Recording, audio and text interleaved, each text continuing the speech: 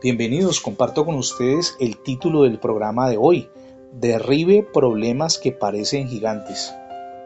No conozco la primera persona en mi entorno que no enfrente problemas. Pero más allá de eso, desconozco cuántos saben manejar esos conflictos, porque a veces nos suele ocurrir, y permítame traer la ilustración de David contra Goliat, que quienes estaban alrededor de este joven pensaban que ese gigante era superior a las capacidades de ellos. No obstante, la visión de David era distinta. Él sabía que aun cuando aparentemente estaba frente a un gigante, el poder de Dios que estaba de su lado le hacía invencible. Igual perspectiva, actitud positiva nos debe acompañar cuando enfrentemos cualquier situación que esté fuera del alcance de nuestro manejo. Dios es el que nos concede la sabiduría para saber manejar tales situaciones a nivel familiar, con los hijos, con las personas con las que interactuamos diariamente, en el trabajo, en la universidad y aún en la iglesia.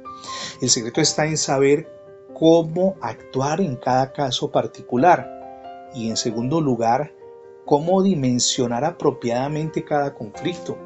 No que algo pequeño lo tornemos en un gigante, porque nuestra perspectiva totalmente distorsionada nos va a llevar a sentir pánico. Y en esas condiciones no es fácil encontrar soluciones. Insisto que es fundamental que cuando estemos en una encrucijada pidamos sabiduría de Dios para que Él nos ayude a encontrar la salida al laberinto. De la mano con esto hay 5 consejos que comparto con usted. Número 1, estar preparado para que los problemas vengan. Eso es algo inevitable. Todo ser humano enfrenta conflictos. Así de que esté preparado, que no lo tomen por sorpresa esas circunstancias adversas. Número 2, aprenda a manejar sus emociones. No son las emociones las que nos controlan a nosotros. Dios no nos creó en esas condiciones. Somos nosotros quienes controlamos con ayuda de Dios las emociones.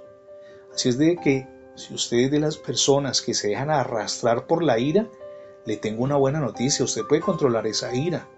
O si en medio de un momento crítico siente temor y angustia y considera que todo alrededor suyo se está derrumbando, le tengo otra buena noticia. Con ayuda de Dios se pueden superar absolutamente todos los obstáculos.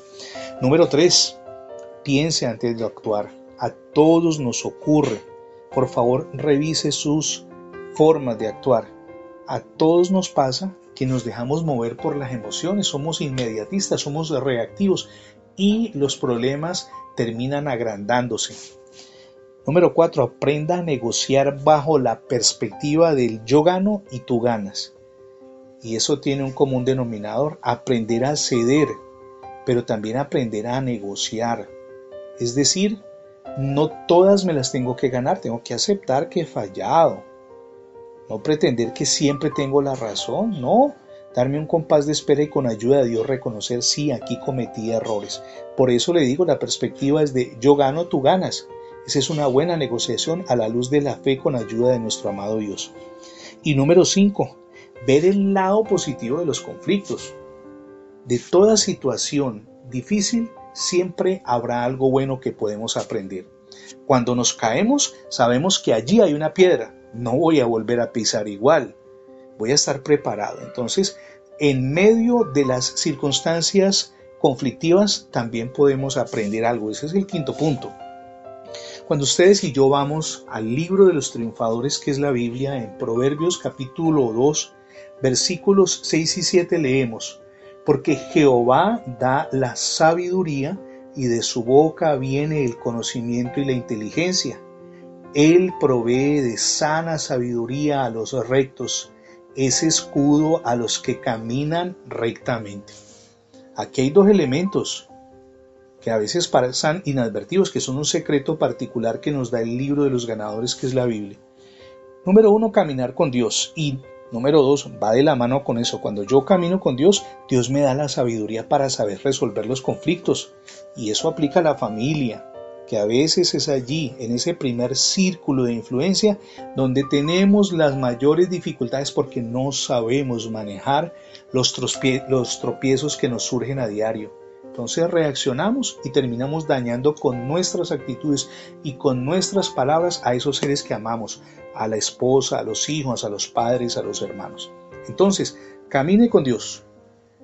Busque que su vida esté centrada en la misma voluntad de Él. Cuando lo hacemos, Dios nos da la sabiduría para encontrar salidas al laberinto.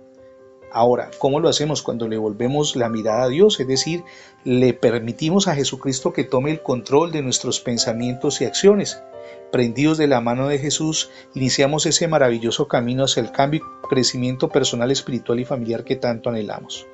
Mi nombre es Fernando Alexis Jiménez. Le agradezco muchísimo que usted nos acompañe en las transmisiones de radio, pero si por alguna circunstancia usted no ha podido escuchar la totalidad de los programas, le invito para que vaya al sitio radiobendiciones.net. Allí encontrará de manera organizada por títulos para que usted pueda escucharlos y abordar situaciones particulares que está viviendo todos los programas que hemos emitido. Pero también hay múltiples plataformas donde están alojados los programas. Usted las puede encontrar, esas emisiones y contenidos digitales, simplemente accediendo con la etiqueta numeral Radio Bendiciones. Y allí, como le digo, podré escuchar todos nuestros programas. Mi oración delante del Señor es que Dios les bendiga hoy rica y abundantemente.